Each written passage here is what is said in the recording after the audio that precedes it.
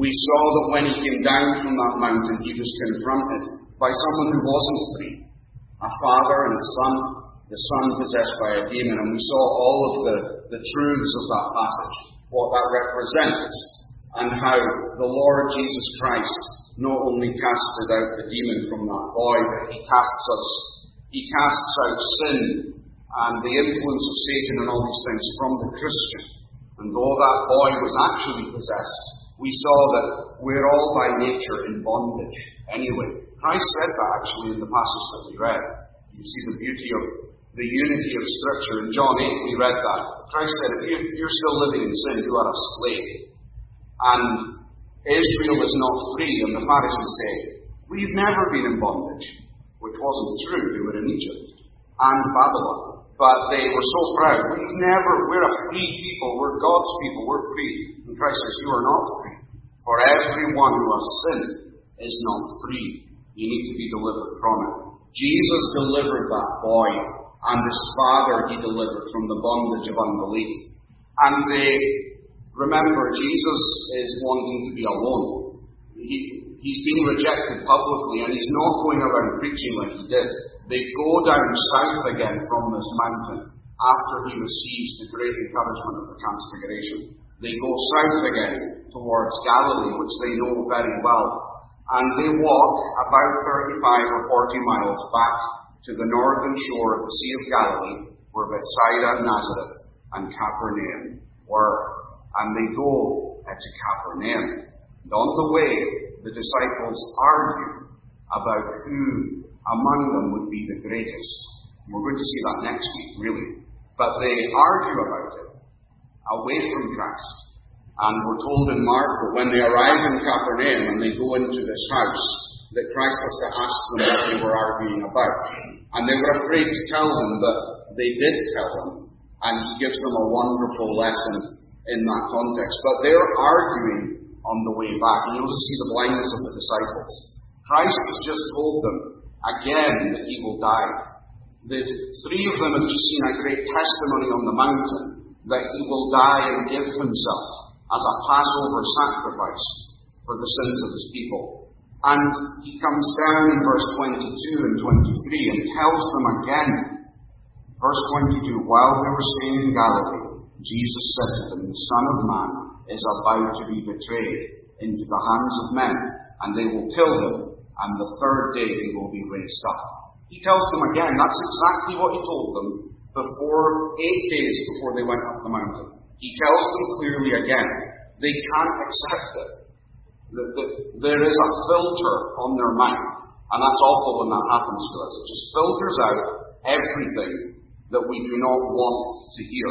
And for them, they focus on the third day he will be raised up. They like that because that is Messiah theology. The Messiah will be raised up. He will be filled with life, and he will rule, and he will oust the Romans, and we will rule with him in an everlasting kingdom. He will be raised up. He will be exalted. But they blank out the part about the death. And they begin to argue about, well, which one of us will be raised up high with him? Which one of us will be next to him on the right hand and on the left hand?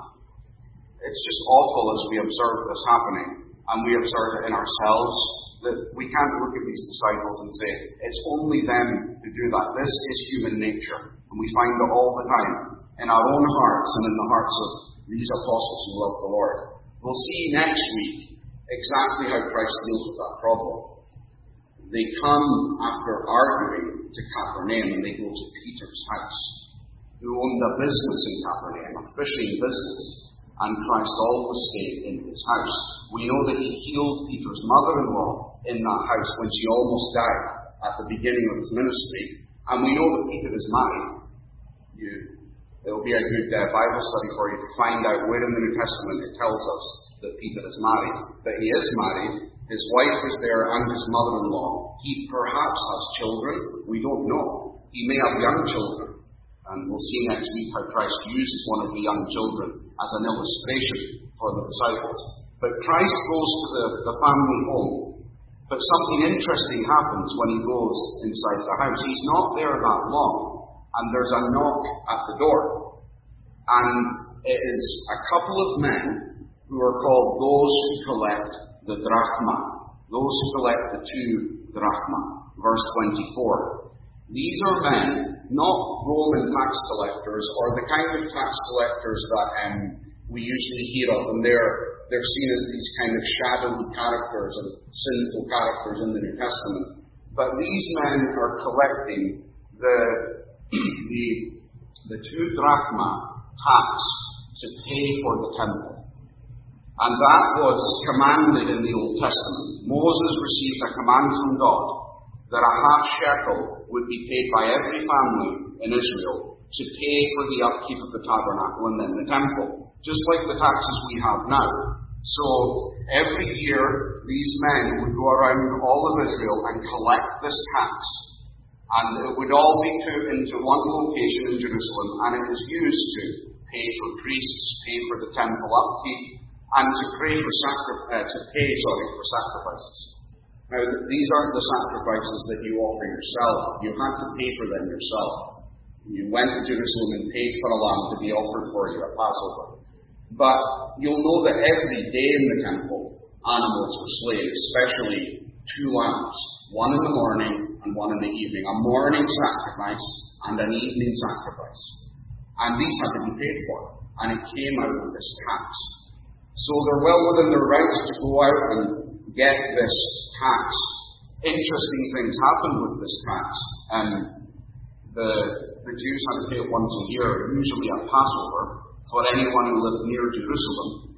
But if you lived very far away, you had the option of bringing it later at the Feast of Tabernacles or another feast. And you had to pay it in the year. But many people didn't pay it every year, and there was even a collection box in the temple for those who hadn't paid it the previous year. So when you went to Passover again, you would have to pay for 2 years. And Jesus mentions these collection boxes at the end of Matthew's Gospel when he's sitting in the temple, and he's just condemned the temple and said it's going to be destroyed. And his disciples don't understand. He sees a widow put her last couple of pennies in one of the collection boxes, and he marvels at this. And these collection boxes were built out of wood and I think overlaid with gold, and they were in the shape of a large trumpet. And there were 13 of them in the court of the temple, and each box was for a different collection. One was for the priests, one was for your temple tax, one was a general tithe or offering that you wanted to give, and there were all these different boxes. And Jesus refers to the fact that the Pharisees used to go in with their collection and throw in their coins one by one in front of everyone. They would instead of just putting it all in at once, they would throw in a coin at a time and stand there in front of everyone showing how much they gave. But this widow did it secretly, and Jesus marvels at this. That's the situation with this tax. And they've come to us, well, does Jesus pay this tax? Interesting question. And if he's not willing to pay it, because he said publicly that there are things wrong with the temple, if he's not willing to pay it, what will happen? And Peter's aware of this. Peter knows that if Jesus says, I'm not paying that, this is going to create a problem. And he's just told them that he's going to be killed. And Peter is concerned about that. Before we see how Jesus deals with the question, let me just say this, that it's right and proper that there are offerings like this in the church. It's right that God commanded it to Moses to pay for the tabernacle, and it's right that the Jews continue that practice to pay for their temple. If you're in a voluntary organization, it's not a company or a business that makes money, and whether it's government or whether it's the church or another organization, it can only exist if the people who are in it give. It's the same with the government. We may hate paying our taxes to the government, but it's biblical that there is a government and it can't pay for itself. The people must put something in if they want to be governed properly and if they want to live in peace and security. It's right that they give something. Now, obviously, we know in a sinful world that is abused all of the time, but I'm sure we all understand that it's right. Even more so for the church. It's a clear principle in Scripture that we have to give to the church. It was in the Old Testament, and the principle of our giving, the tenth as it's so called, is a principle that comes from the Old Testament, that when Abraham went to Melchizedek, he gave him a tenth of all he had. When Jacob was at Bethel and he lay down to sleep and God appeared to him, he said to God that if you come back into my life and I serve you all the days of my life, I will give you a tenth of all that I have. And that continues throughout the Old Testament. The Old Testament at the end, in Malachi, the last book of the Old Testament, condemns God's people because they're not giving as they ought to give. And we might think that that's a very crass, unclean thing to think about whether God will bless us or not based on our giving. But God says clearly in Malachi that the windows of heaven have been shut up at the end of the Old Testament because they're robbing Him. It's an awful thing. And He says, give freely and give me what you owe me, and I will open the windows. And there will be so much blessing that you will not be able to contain it. Spiritual blessing, not financial blessing, spiritual blessing.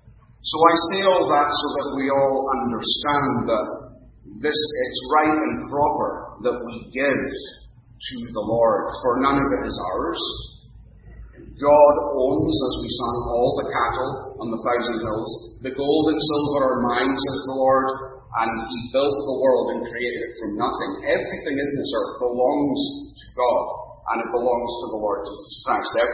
All the profit we make, everything we build, everything we work on, we're borrowing it from God. If we build something, we borrow the wood from God. He created it, and so on. You understand the principle. So just think of yourself like that you are a steward of these things, rather than an owner. Ownership is correct. There is biblical ownership that we must respect. If you own something, you do own it. But biblically, you own it in the sense that God's given you it, and you are leasing it from God. No one else owns it, but you are leasing everything you have from God. And it is His, and you should give it spiritually all back to Him and use it in His service. Not self-righteously, not legalistically, not proudly, and to not let your right hand know what your left hand is doing, as our Lord commands us. Don't tell anyone what you're giving. Sometimes that's not possible. You have to let people know sometimes, but you know the principle. Don't even let your right hand tell your left hand what you're doing with these things, because that can be very dangerous for us in our spiritual condition. We're not good with these things. We become proud very quickly. We're to give not self-righteously, not proudly, but joyfully to the Lord who bought us and saved us and died for us.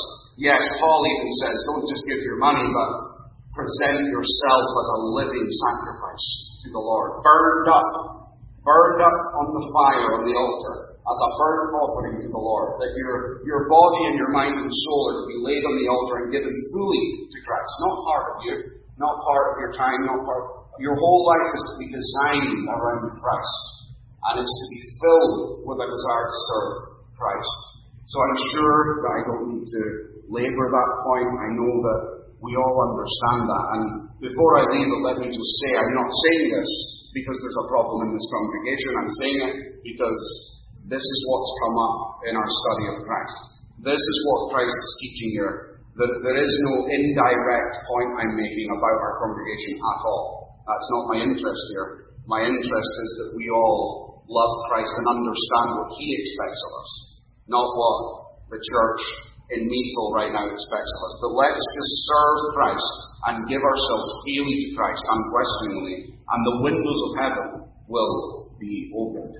So it is right to tithe and to give in these ways to the Lord's cause, because we owe it to the one who first gave it to us.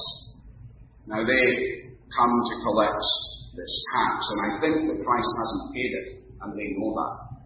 They would have a register just like we do. And Christ didn't attend the previous Passover. That's remarkable. He wasn't there. That's not my expectation. I don't know about you, but I would expect Christ to be at all 3 Passovers during His ministry. He didn't go to the last one. He had his own Passover, John 6, when he fed 10,000 with loaves and fishes, and then preached from himself as the bread of life. That was, in a sense, a new Passover. He didn't go to Jerusalem because they're trying to kill him. They're trying to arrest him. The opposition is so great, he pulls back, he withdraws. There's nothing wrong with that. We're allowed to do that. If there's danger and commotion and the situation is confusing and it's unpredictable what may happen, there's nothing wrong with pulling back a bit. Jesus doesn't just go down to Jerusalem. He remains with the disciples. He doesn't go down, so we know he hasn't paid it that year, and they know. And although he's trying to be discreet about his movements, and Mark tells us he went to Capernaum not wanting anyone to know. He told his disciples, don't tell anyone we're here. People find out that he's there. People spread it. People say he's in Peter's house. He was the most famous man in Israel at the time. You have to understand that. It would be like the president visiting. If he tried to do it secretly, it wouldn't last long. People just spread the word. And these men find out, and they've been watching. They've noticed he hasn't paid this. Let's go to Peter's house. And they don't ask Peter, do you pay the tax? They want to know, does Christ pay this? We've heard him denouncing the temple. People say he hates Moses. People say he wants to ruin our temple and get rid of our temple and replace it with himself. Will he pay? Because if he doesn't pay, the Sanhedrin will have something to say about that in Jerusalem. The wonderful thing is that Christ knows that this is happening, even though it happens at the front door.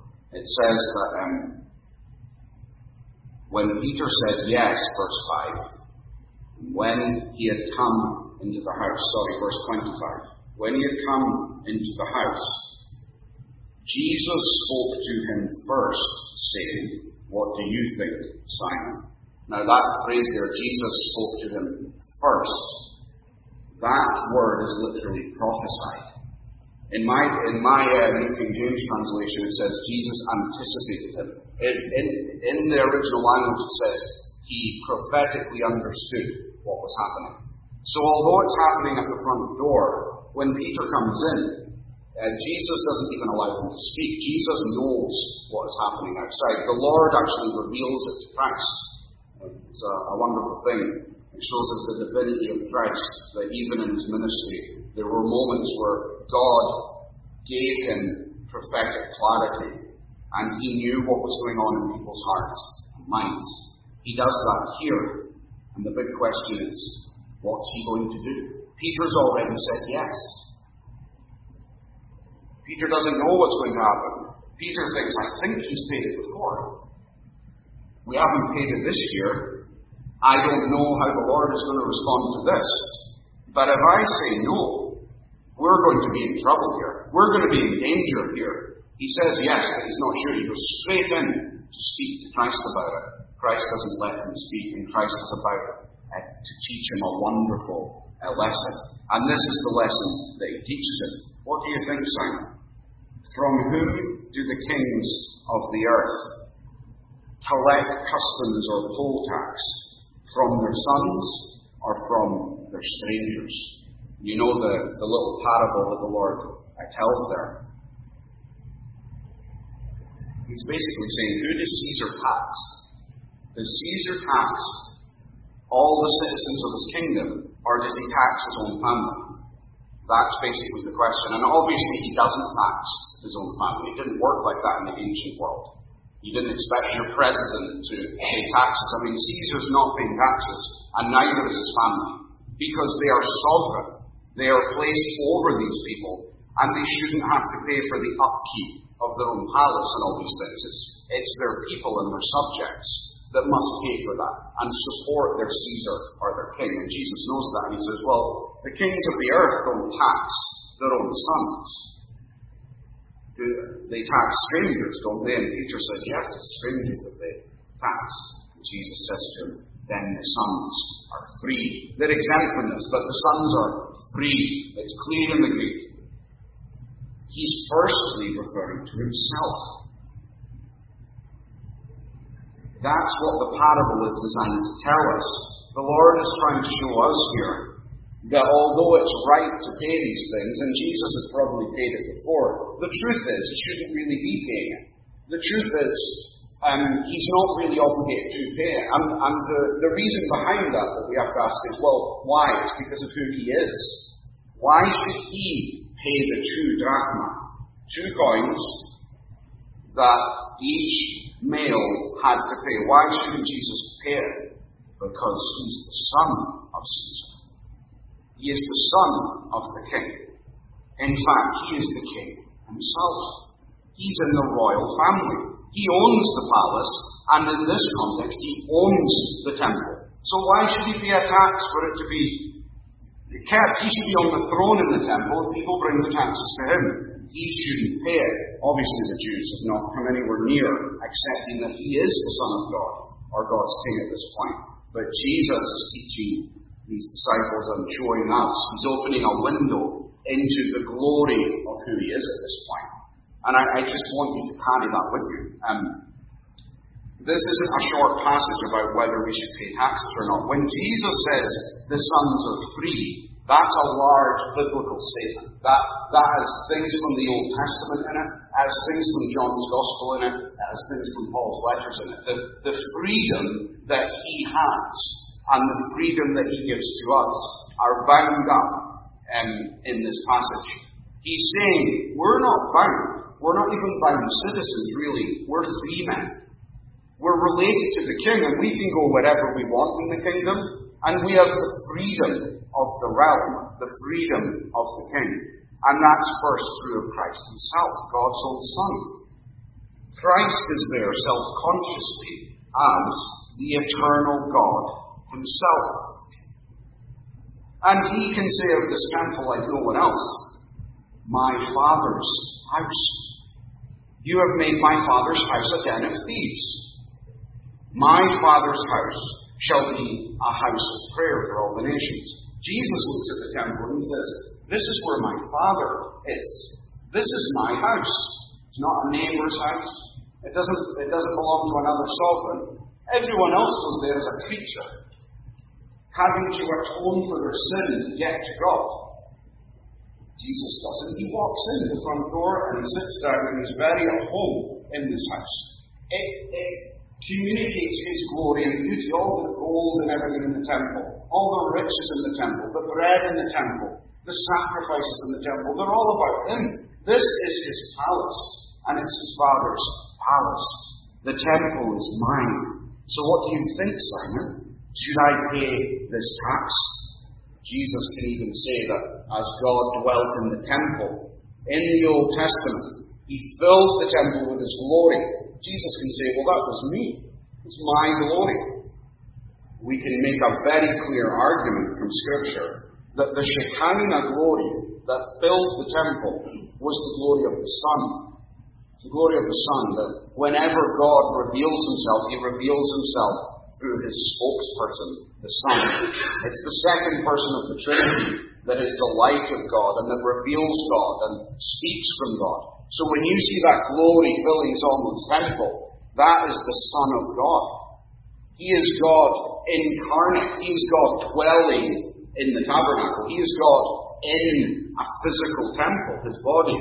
So they think Jesus is a sinner and a Samaritan and he's demon-possessed, and they're about to excommunicate Jesus. But the truth is, he's the one that actually dwells in the temple. Jesus has every right to say, the Son is free. The earth is the Lord's, and all of its fullness, for he founded it upon the waters. Christ can say, this temple is mine, this ground is mine, the trees are mine, the rivers are mine, the animals are mine. Every man and woman is mine, because I created them from nothing. I spoke, and they came into being. So why should I pay a tax for this temple? It's the same, before we just leave this, it's the same for the church, friends. It's not just the Old Testament temple that is Christ. That is very emphatically true of the visible church of Jesus Christ on the earth, and the invisible church above and among us. This kingdom, this church, is the church of Jesus Christ. He owns it. It doesn't belong to us. It doesn't belong to our congregation. It doesn't belong to families. It doesn't belong to married couples. It doesn't belong to ministers or presbyteries. We can fall into that. This belongs to the presbytery. This belongs to the RPCNA. This belongs to the people who are in the church. No, it does not. Nothing here belongs to us at all, no matter what our role is in the church. This church does not belong to us. It is owned by Jesus Christ himself. His word alone governs it. He legislates for it. He guides it. Now, yes, he's placed officers to help in that, to help guide it. And that's just a reality we have to deal with. There have to be pastors and elders that make these decisions based on the Word of God. But it is Christ and His law that guides this church. So we can't come with our own laws and these things and come and demand things from the church. It must be according to the Holy Scriptures. That if Christ says in the Holy Scriptures and sets an example in the Holy Scriptures and commands in the Holy Scriptures, that is what we do. And that's it. We waste a lot of time discussing whether or not we should do what Christ tells us to do. But we save a lot of time if we just do it. As the wide church, look how many denominations there are. And they say, this is what God says, this is what God says. There are a lot of times that these discussions arise for other reasons, and it's not from a true desire just to do what the Scripture says. So just remember that when Christ says the Son is free, the Son is exempt to pay this tax, it's because the temple is mine, the earth is mine, the church is mine. That's what the Son of God says. All that we do in this place should be done for Christ with a strong self-consciousness in us that it is His. We can't forget that, or we'll go wrong. We'll start to come in here and we'll clean and we'll do things and we'll provide things and we'll say, I am doing this and I have done this, and we'll have this wrong self-ownership over it. None of this is ours. Come on, none of it. We are here as unprofitable servants who have been leased a palace, and we do it all for Him. So we are to give, and Christ says here that He is not obligated necessarily to give, because it's all His anyway, because He is God. That's also true, thirdly, for you and me. He doesn't just say one son is free, but the sons are free. And He opens a door here that connects to John chapter 8 and other places in the New Testament, where He's trying to show Peter, you're worried about thrones, you're worried about when the kingdom's going to come, you have no idea what I'm about to purchase for you in my name and in my blood. I'm about to purchase for you an adoption. You don't need a throne next to me to be my general or my lieutenant next to me. I'm about to purchase a place for you in the eternal family. You are going to partake of my sonship. You are going to have an official adoption. You are not going to be a servant in the kingdom. You are going to be a son. You are going to be part of my family. And the sons are free, Peter. And yourself and Andrew and Nathaniel and James and John need to stop being obsessed with this earthly manifestation of the kingdom and realize what's behind it. You men are about to become sons. Judas is about to destroy his soul because he doesn't understand he's about to become a son. And Judas wants the money. He sees that Christ isn't going to make any money. And he betrays Christ and sells Christ. Because Judas is so focused on this. And Christ is saying, the sons are free. Do you not want that instead of money and a throne? The sons are free. And what is that freedom? Christ has it himself.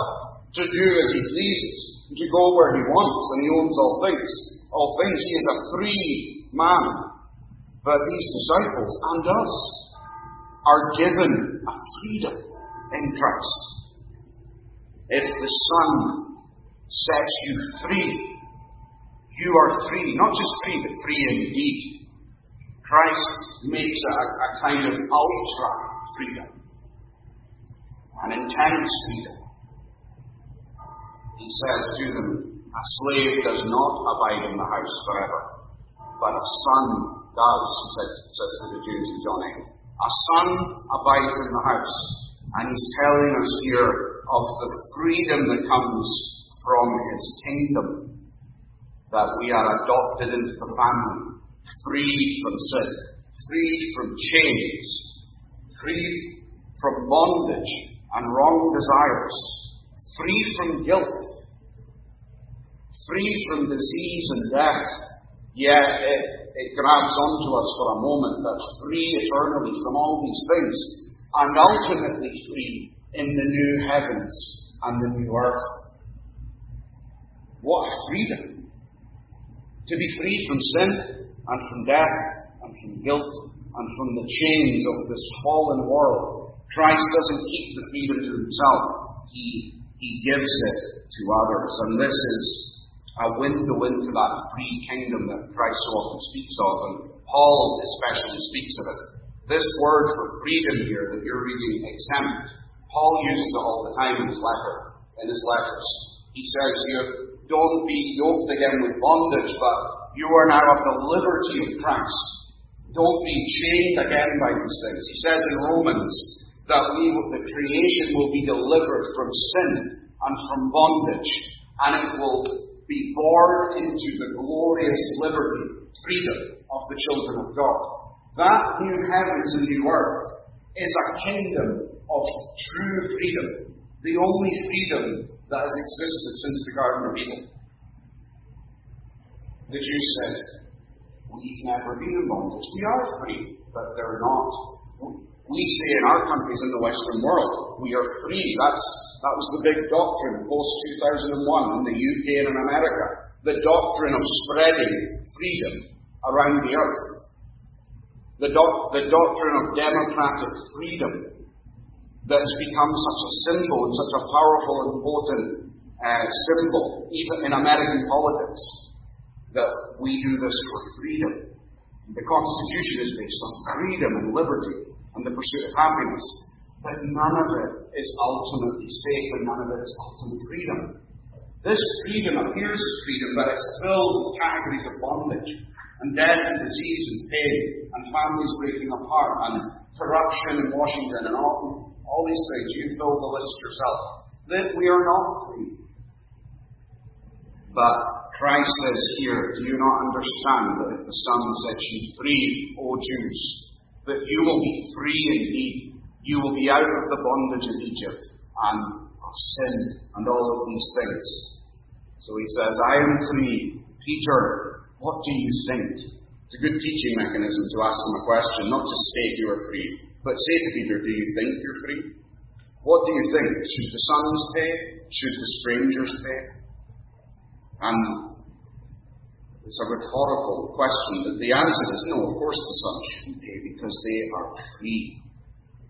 Just as Paul speaks about and the others speak about. This glorious freedom that we're promised in the Bible, even in the Old Testament, the great freedom of that kingdom of God. The Jubilee festival came every 50 years. A picture of heaven, a picture of the new heavens and earth. Every 50 years the debts would be cancelled, the slaves would be set free, and the land would be given a Sabbath rest. What a beautiful picture of the new heavens and earth. Everyone sinless, everyone free, everyone having all the resources they need. The presence of God and the land enjoying peace and Sabbath. That's what you and I need. We're restless.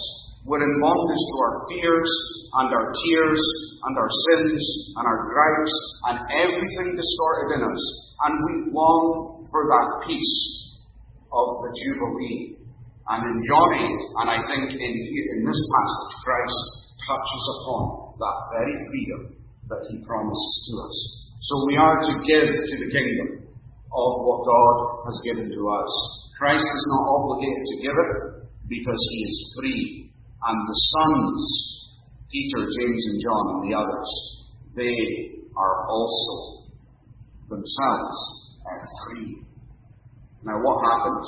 This is our final point as we close this. What actually happens? Well, Jesus says, and in case we offend them, I want you to do something. Now that isn't Jesus saying don't offend anyone. That isn't Jesus saying never take an action which you know will cause offense. He's not saying that at all. This for him is the context of the fact that they long to arrest him and execute him, and he is stalling that from happening. His hour has not yet come.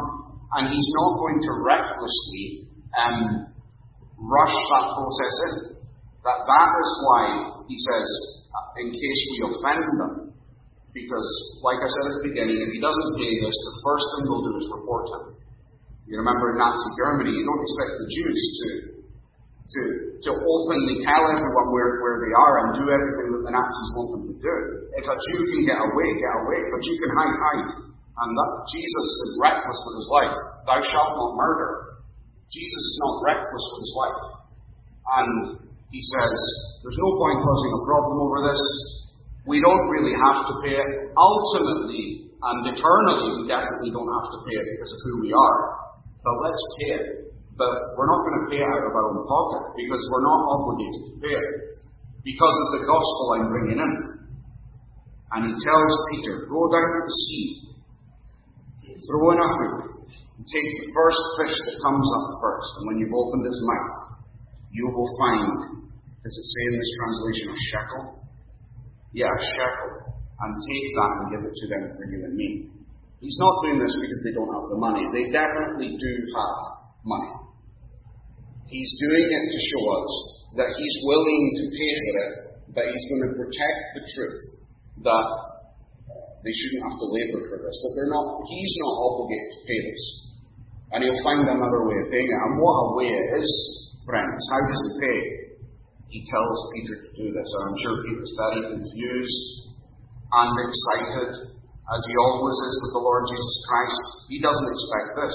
Peter's a fisherman, and Christ is telling him, go down, throw in the line, and a fish will come. And when you pull up the fish, the money will be in the fish.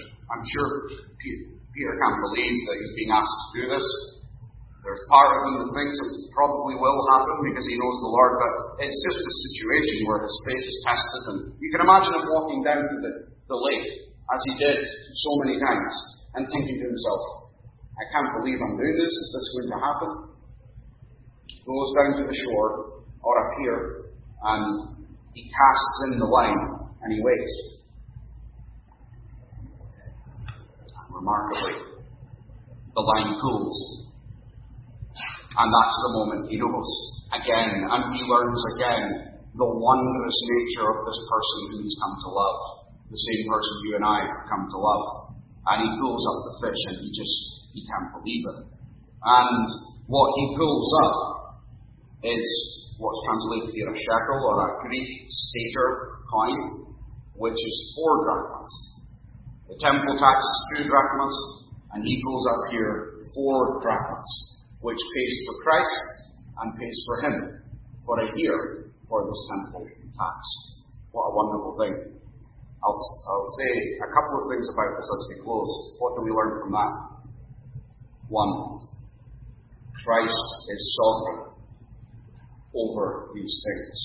Not just vaguely as God, but when he rose from the dead and ascended up on high and began to rule and reign over his kingdom, over the cosmos and heaven and hell, as he is the head of all creation now. He is the mediatorial king, and everything not only belongs to him, but he governs it minutely. And I'm not speaking about God here, and I say that reverently.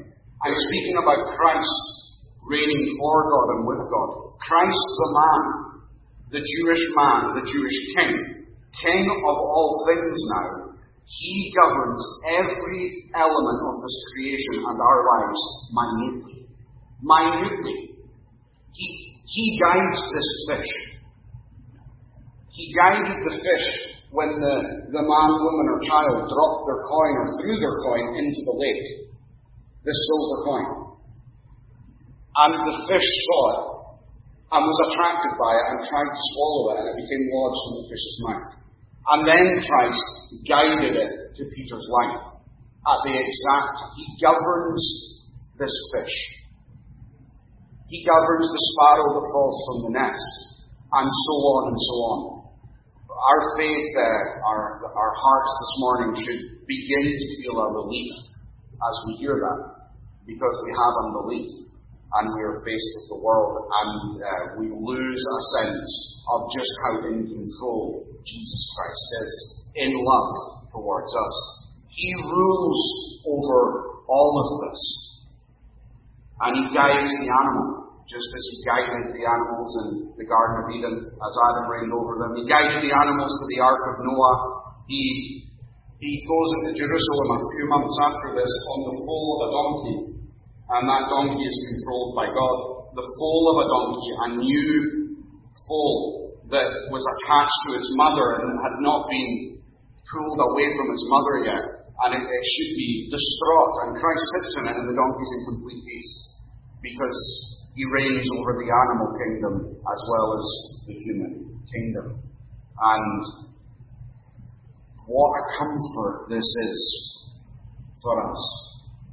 A picture of Christ reigning over this creation. And as He does in this passage, He shows in a flash, just in a small moment, He shows a world without a curse.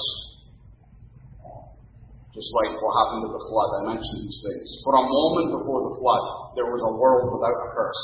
All the animals behaved as they did before the curse. And they obeyed God, and they served man. And they just went into that boat. And we see so many examples of it. That'll be an interesting Bible study for you. But here's an example of it. This fish obeys its master. And it serves its master. It serves man. A fish shouldn't really do this. This is so improbable. It's ridiculous. But here it is. To catch a fish with the money you need in it. This shows us a little drop of what the new heavens and new earth will be like when we reign with Christ, when the entire creation will be subject to us, and we will be in need of nothing, and all of these things. What a hope. So it shows Him reigning, and it shows what a world may be like without curse. But at last He shows His provision for you and I and this church. They could have found the money a different way, I suppose, but this is Christ just leaving us in no doubt. This is a miraculous provision of money. The exact amount that's needed. And the church history is replete with examples of God providing for His church and protecting His church from impossible odds. We're in the Covenanter church. We inherited this church from the Covenanters. This church shouldn't exist. Those Covenanters should have been obliterated, but God preserved them wonderfully. And the Lord Jesus Christ does that for you and I in Him and for His physical church. He's not far away leaving us to figure it all out. He watches the fish. He watches the coin. Jesus is not some dictator who only cares about the important people and the big people. He cares about the minutest detail. And we're told in this passage and in the New Testament that He is head of all things to the church. That we are His bride, and He loves and cares for the church. He is the King, and the King provides for His people. He provides in our lives, and He provides practically. You're in all kinds of situations. There are people moving right now. There are people taking new jobs right now. There are people looking at their financial situations right now. There are people with health problems that are connected to our congregation, and they don't have health insurance. And they're worried about going to the doctor because of what it will cost. All of these things are terrible. There's many times in my life I've been crippled by just the thought of money. Jesus shows us here, I will provide for you. Have faith You might not see a miracle, but you might see something close to it. I own all of this, and I'm guiding it for the good. And I will not let my church be destroyed. I will not let my sons and daughters be destroyed. He will provide for us as we work and we are wise in all of these things. He will be over that situation to provide for us as families and as people and for this congregation. He will provide. If it's His will and in His love and grace, then He does the unusual. He provides unusually for Peter here. And Jesus pays not only for Himself, but for His brother Peter. And Jesus will do that for us too. What a wonderful passage this is. Tithe, give. Remember that Christ owns it all. Remember that we are heirs with Christ in Him of this kingdom and the new heavens and the new earth, and we should be focused on that. And as we serve Him in this world, in this congregation, in our own individual families and lives, remember, none of this is ours, and Christ is in charge of the fish, Christ is in charge of the coin, Christ is in charge of every atom, and He guides it all. Let's pray for that. Let's have faith in that and call upon Him to provide. For my God shall supply all of your needs in Christ Jesus according to the riches of His glory, the Apostle says. Let's have faith in these things. Let's stand to pray in His name. Let's stand.